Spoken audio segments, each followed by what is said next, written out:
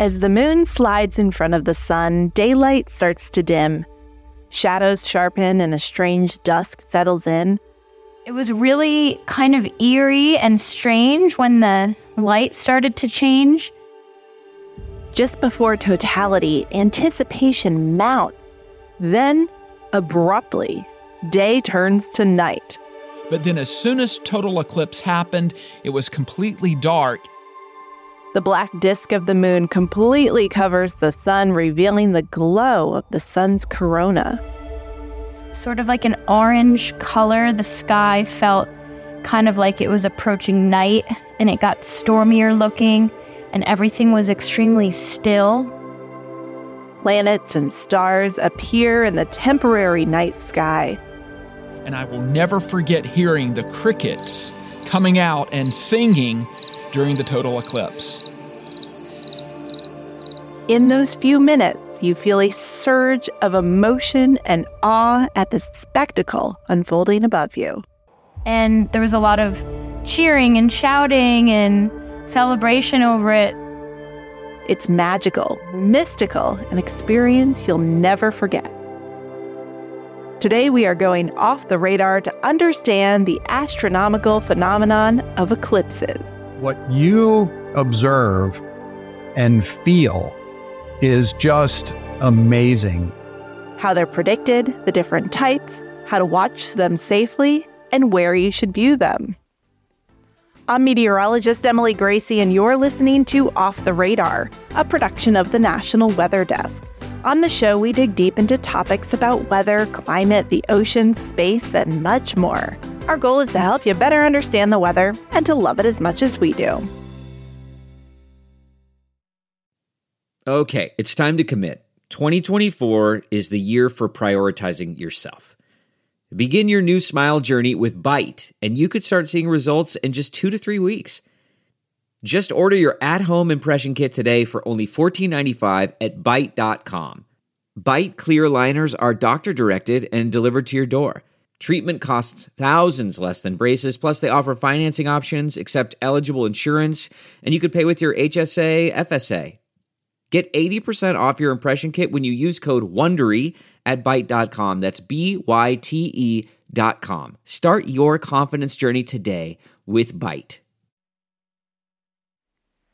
On Saturday, October 14th, the moon will move in front of the sun, partially blocking sunlight for much of the country.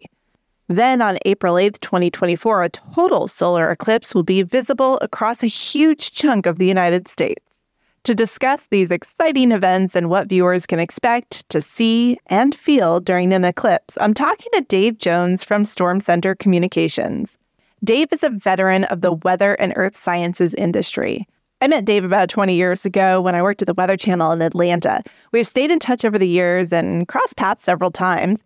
Back in the 90s, Dave was a broadcast meteorologist for NBC4 in Washington, D.C., and he actually developed the very first TV weather website. In 2001, he founded Storm Center Communications and invented the GeoCollaborate technology, which enables geospatial data sharing in a real-time collaborative environment that works across all devices and platforms to improve decision-making. This year, NASA partnered with Storm Center Communications to make eclipse information accessible to broadcast meteorologists and educators. Here's my conversation with Dave Jones. All right, Dave Jones, a familiar name and familiar face, especially in the Washington, D.C. area. Thanks for joining us today, but we're talking beyond the atmosphere a little bit for this one. Well, we'll talk about the atmosphere too and the role it plays, but all eyes are going to be on the eclipse coming up here shortly. So can you break down what is happening on October 14th and why an annular is different than a total solar? Sure. Yeah, that's a great question. And thanks so much, Emily, for having me on your podcast. It's always fun to talk about weather, whether it's in space or whether it's on the Earth here. And this eclipse coming up, which is on October 14th, it's a Saturday, is called an annular eclipse. And so that means that the moon is just far enough away from the Earth in its orbit where it's not going to block the entire sun. It's going to leave what scientists call a ring of fire around the sun. And that's going to be really spectacular because, it's you see this dark ball move in front of the sun and then this ring of fire around it. Okay, so when you say the moon is just at the right distance, is there specifics as far as how far the moon has to be away from Earth in order to fall under this annular category? Well, I guess it's anything further than 400 times. Like the moon is 400 times smaller than the Earth, and the Earth is 400 times smaller than the sun. So that's why we can see these eclipses. And of course, the moon it's not a circular orbit. It's more of an oval type of orbit around the Earth, just like the Earth has an oval sort of orbit around the sun. And so when you can have an annular eclipse and the moon can be a little bit further away and then the ring of fire is a little bit larger, it can be a little closer, and it's a little bit thinner. But when you get to that sweet spot of having a total eclipse, then everything changes, including many people's lives. Yeah, I saw the one in 2017, and it was not an annular, correct? No, that was a total solar eclipse that went in. I was in Salem, Oregon, covering it actually for NASA. We had a satellite truck there, so we were broadcasting it live, and we connected a heliospheric scientist, we call her Dr. Alika. She was live, and she was actually on with Veronica Johnson, and it was simulcast throughout many stations that they were broadcasting to and sharing that signal. And so that was really exciting because you could have the eclipse and you could see it from Oregon, and then have Dr. Alika talking about impacts that total solar eclipses have. And there are a lot of them. That was a big one, too, because it covered such a huge part of the U.S., right? So the number of people that could see that totality was just huge. This is a smaller group, correct? Well, yeah. I mean, this eclipse that comes across is going to impact. It's going to be a lot of people. As a matter of fact, the annular eclipse that comes across is going to impact a lot of national parks. And it's really kind of cool because, national parks don't usually get overly crowded. And if you plan your trip for the eclipse, then you'll be able to interact with not only the beauties of national parks, but see the eclipse as well. So the one that I saw, it was not an annular, but there was still kind of a glow right at totality around. So it wasn't the Ring of Fire. And now I have Johnny Cash in my head and can't get it out. But I'm sure everybody's going to be singing it for the next week. So what was I seeing when I looked up and did see that glow? So that is really, some people almost say a spiritual experience, because when you look up and you see that glow, it's actually the corona of the sun. You're seeing the magnificent corona, which you cannot see during the day because the brightness of the sun just overshadows the corona.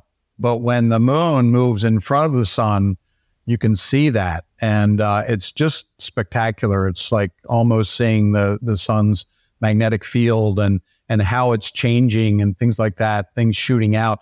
When we were observing the eclipse in Salem, Oregon, it was crystal clear. There wasn't a cloud in the sky. The humidity was low.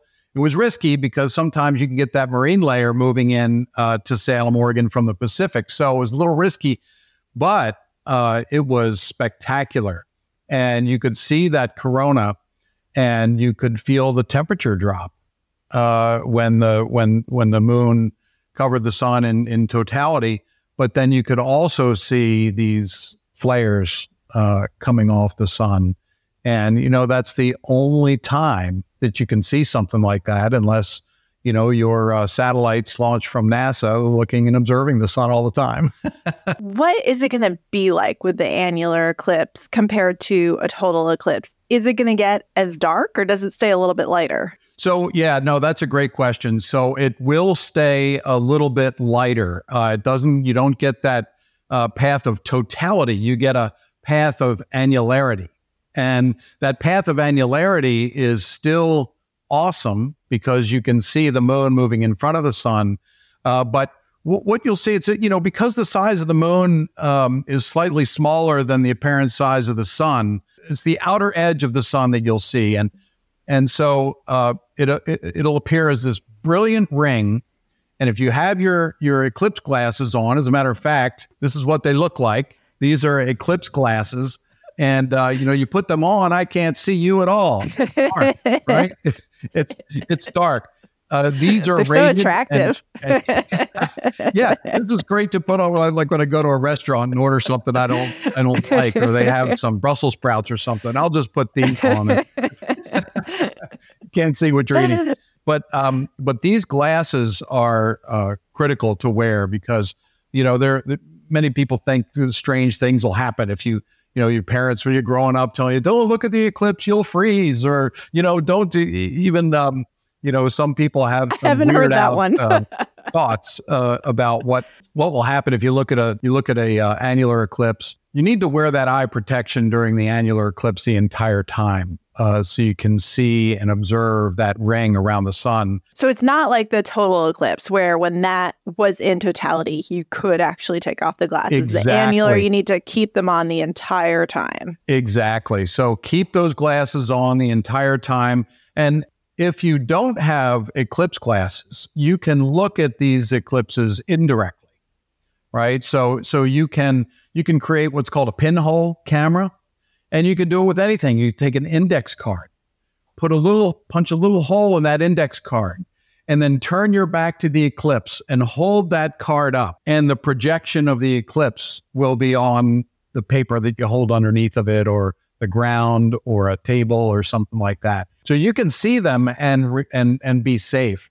And the reason why you don't want to look up at an eclipse is because if it's not total, it's way too bright. You'll damage your eyes. It's, nothing spectacular or out of the ordinary that happens if you look up at an eclipse, except the light is just way too bright coming out of the sun, and you'll damage your eyes. Okay, so we don't want to damage our eyes, and the pinhole thing sounds a little lame. So where can we get these glasses, and how can we make sure that they're safe? Surely there's some counterfeits out there.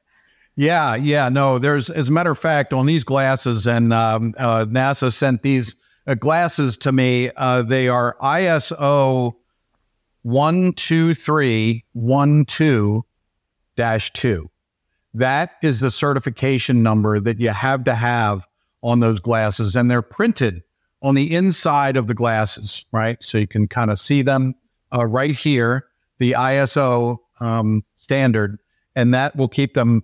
That means that they are safe to look at the sun through. And yes, there are counterfeits. And also, if you may have glasses from the last eclipse, from the 2017 eclipse, you want to check the glasses themselves. If they're wrinkled or they have any sort of, crack in them, or they're coming away from the glasses, you may not want to use them because you could still damage your eye if there are creases in the glasses. Okay. Yeah. Good to know. What about photography and taking videos and taking pictures? I've heard rumors that you can really damage your camera. Is that true if you take a picture of the eclipse? No. It depends on how powerful, your lens is and what you're focused on the sun. But you can take pictures with your iPhone, your Android phones of the eclipse. It's, you can zoom in on it and take pictures. They do make filters for cameras that you can use that'll give you, some pretty cool pictures back. But I got to tell you, Emily, when you're at an eclipse, and if you're going to see that ring of fire, and you're going to experience totality, perhaps, in the April 8th total solar eclipse. Just watch it and take it in, because you know what? There's going to be probably 10,000 other professional photographers taking those pictures, and you'll be able to look at them afterward. But what you observe and feel is just amazing when either this annular eclipse or the total eclipse moves through. Yeah, it's definitely a bonding experience, I think, with the people that you wind up in the same spot with, too. I remember just kind of spending hours with those people and waiting it out. And then it happened and we were all just so excited. And then we all just went home. I know, right? And so we're even working at Storm Center. We're working with organizations like Verizon and AT&T, because, when so many people travel to those paths of annularity or totality, they want to make sure that everybody has cell phone signals. And, when you get too many people in one spot, you can overwhelm those networks. So they really want to position additional antennas along that path. Also, because if there are any emergencies, there are going to be some strange things that happen. When the total solar eclipse on April 8th happens, people will be probably living under a rock and not know that a path of totality is going to pass over them. They'll be driving down the road and it's going to get pitch black dark in the path of totality. The street lights are going to come on and all that stuff. And they need to keep their eyes on the road. That's what they need to do, and stop safely and pull over. And if they don't have eclipse glasses, they should only look at the eclipse when it's in totality. That's when it's spectacular to look at. You can take those glasses off. But then when you start to see that diamond ring, that shine of the sun just coming through, and the Bailey's beads, which are incredible, that's when the sun is shining through the mountains and the mountain valleys on the moon. And you can see parts of the sun coming through, and you can actually see some topography on the moon. And so you start to see those Bailey's beads come out, and then you start to see that diamond ring, which is the initial flash of the sun getting brighter. Boy, it's just really amazing. All right, let's talk about the role that weather plays in the eclipse. Kind of what we can learn from this short period of time when the sun disappears as well. So as far as weather, you said you had good clear skies for the last one. Where are you headed are you going to be viewing both the annular and the total coming up? And where are you going, and where are the good spots when it comes to predictable clear skies? Yeah, I know. There's a bunch of, during, the nice thing about the annular eclipse, there's going to be, durations of annularity, for example, like in Dune City, Oregon. It's going to come ashore in Oregon. It could be 4 minutes and 29 seconds of annularity. So that is pretty awesome. Does it vary? It varies in length in different locations? It does. And as a matter of fact, the moon is moving somewhere between 5,800 miles per hour to when it gets down to Texas, it'll be moving about 1,700 miles per hour. And so the actual length of annularity varies, and it goes from like 4 minutes and maybe 40 seconds down to around Texas when it departs and goes over the Gulf of Mexico, about 4 minutes and 54 seconds. So that, if you're looking for the longest time of annularity, it's Corpus Christi, Christi, Texas. So but do we have to worry about thunderstorms there? I know, right? You're always thinking about that, and so if you're thinking about where you might want to be in a dry place, where the path of annularity moves over, places like New Mexico. As a matter of fact, Roswell is going to have a annularity. They're in the path of annularity, where the duration is going to be about 4 minutes and 40 seconds or so. But they're going to have a good party. I know that sounds like a party. May want to just bring your Halloween costume as well. You dress up as there'll be a bunch of little green men watching this one, I think, in Roswell. The moon, when it approaches like places like Los Lunas, Edgewood, Roswell, New Mexico, the speed of the moon's shadow will be about 2,500 miles per hour. So it's pretty cool to see those sort of things happen. And then, when you get further up towards like Texas, Midland, Texas, they're going to be in the path of annularity, Odessa, Texas. Those places are normally pretty dry, right? So you have a better chance climatologically of seeing sunny skies, of course, in the desert Southwest where that path is. So if you're not in that path that we see on the maps from NASA, are you still going to experience something? Yeah, that's a great question.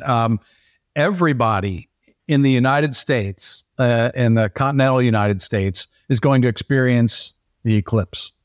And if you have these glasses and you can watch it safely, I'm here in Annapolis, Maryland. We can put them on, look up, and you'll see the moon blocking part of the sun.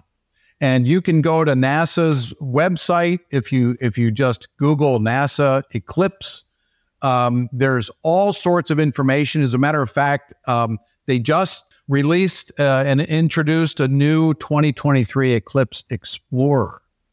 So you can actually get onto that website and move yourself around and see how you're going to experience the eclipse, what it might look like. And so it's an interactive guide to the solar eclipse. And that happens for the annular eclipse coming up this October 14th, and also for the total solar eclipse on April 8th. Okay, so how do they predict these so far in advance? Because, I think on the news, everybody always hears, like, enjoy this. The next one is in 4 million years. I feel like that's always the trend. So can you tell me how scientists know these paths so far in advance? Yeah, well, it's great. And don't we wish as meteorologists, we could do this kind of calculation ahead of time. Right.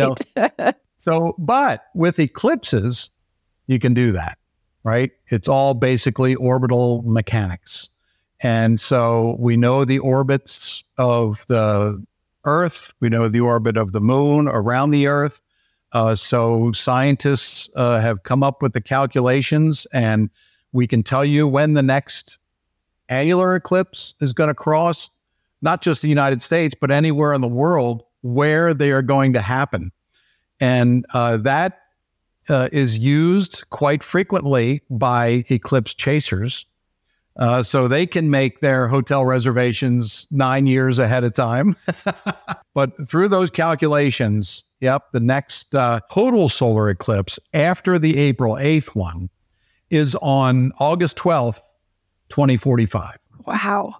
Now, is that the next one ever, or the next one that impacts the U.S., or the next one that impacts land? The next one that impacts the U.S. And this is going to be actually a very cool one, because it's going to come ashore in Oregon, and it's going to dive down, and Miami will be in the path of totality. So, it's going to be very interesting, because, they will likely have king tides. We'll have sea level rise manifesting itself even more significantly by 2045. And then we'll have a period of total darkness. So I predict there's going to be a number of people in Miami that are going to think the world is ending. It's going to be an incredible experience, but we'll also be dealing with a lot of other issues too. Interesting. Is there anything weird that happens given the fact that it just suddenly gets dark in the middle of the day? And I'm thinking about, you mentioned the tides. The moon impacts our tides. Does anything weird happen there? Does anything weird happen as far as temperature anomalies? Because all of a sudden the sun's not shining on us for 4 minutes. And I'm curious about other little things that are impacted by light and dark. Anything from air travel to AM radio waves. Are any of these things impacted and prepared for? No, that's a really great question. And, NASA has put together these programs where they have citizen science projects, and people are being asked to, observe when the eclipse comes around. For example, there has been theories and documented proof that animals behave differently during an eclipse. Anybody watching or listening to this podcast, if you want to see an eclipse and you're interested in animals, then there are zoos that will be in the path of the eclipse. And you can go, and I'm sure that NASA would be very interested in the video you take of a particular animal and how it behaves when the eclipse comes over. So, wow. Yeah, it's really fascinating. Cool idea. Yeah. So, I mean, you can not just say, okay, I want to go to a place to experience the eclipse. But if I'm curious about something else, if you're curious and you go, you want it to be clear, you want to see it, you want to experience it, and you go to the desert Southwest, take a thermometer with you. Take a thermometer with you because you'll notice a change in the air temperature. Because you're blocking that solar radiation from coming in. Now, there will be solar radiations being absorbed by the ground, and you'll have that radiating up. So if the air is very dry, you may notice a distinct change in air temperature. I wonder if the geoengineering folks pay attention to the difference that it makes and start thinking about what kind of fake moon can we come up with to block the sun every once in a while and lower air temperature? I'm sure that's crossed somebody's mind. Oh, I'm sure. Yeah. Well, there are proposals that NASA has gotten about launching big mirrors up into space to reflect some of the sun out there. And so I think I've seen that one. That and the giant sunshade, right? Just pop up the umbrella. Exactly. Okay, so we've been talking about the moon and the role it's playing, but this is very much about the sun too. And the sun's kind of having a moment right now between the eclipses and then also the solar maximum that we're kind of getting into and the auroras. So is there any correlation here? Does the level of the solar maximum have any impact on what we see when it comes to the eclipses? Well, that's a great question too, because the sun goes through these cycles, these 11-year cycles.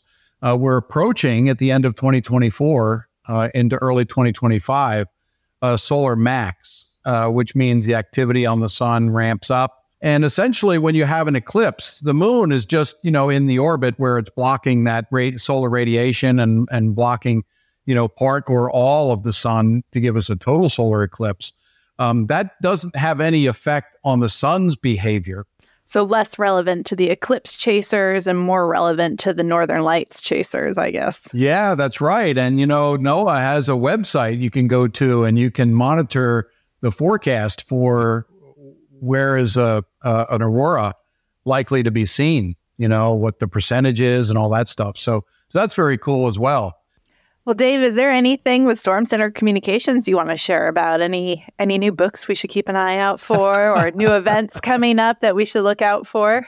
Well, we have a couple of things going on at Storm Center. The first thing is that we're fortunate to be working with NASA for the eclipses. And we developed a technology called GeoCollaborate, which is a real-time collaborative technology. The first time ever we've been able to connect disparate systems together, laptops, mobile devices, computers. So what that really does is it takes away the frustration of having to search for trusted science data. NASA is funding us to deploy 2 instances of GeoCollaborate, one to make available to broadcast meteorologists so they can get access to some science data.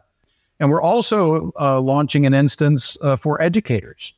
And so the other thing that we have coming out, I'm a co-author on a book with Dr. Ellen Prager. And this book, of course, a familiar name on our podcast.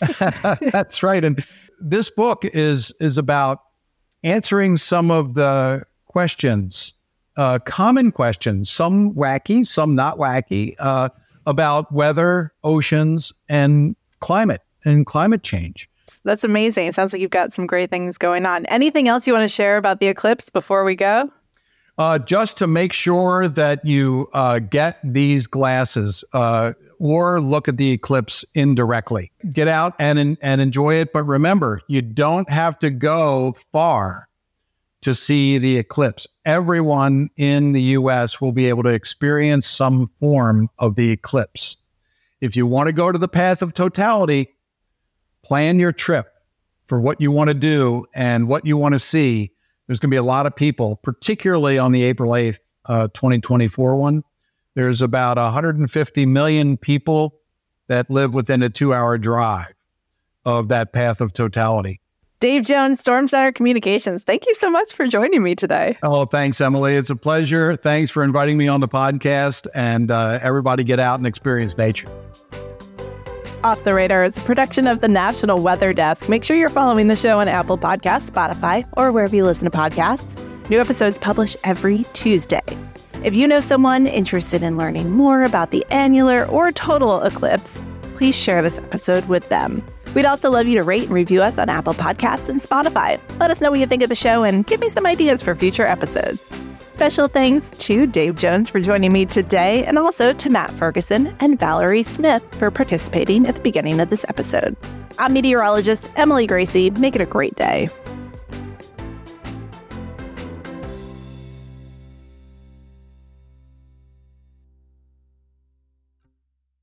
Look around. You can find cars like these on AutoTrader. New cars, used cars, electric cars, maybe even flying cars. Okay, no flying cars, but as soon as they get invented, they'll be on AutoTrader. Just you wait. AutoTrader.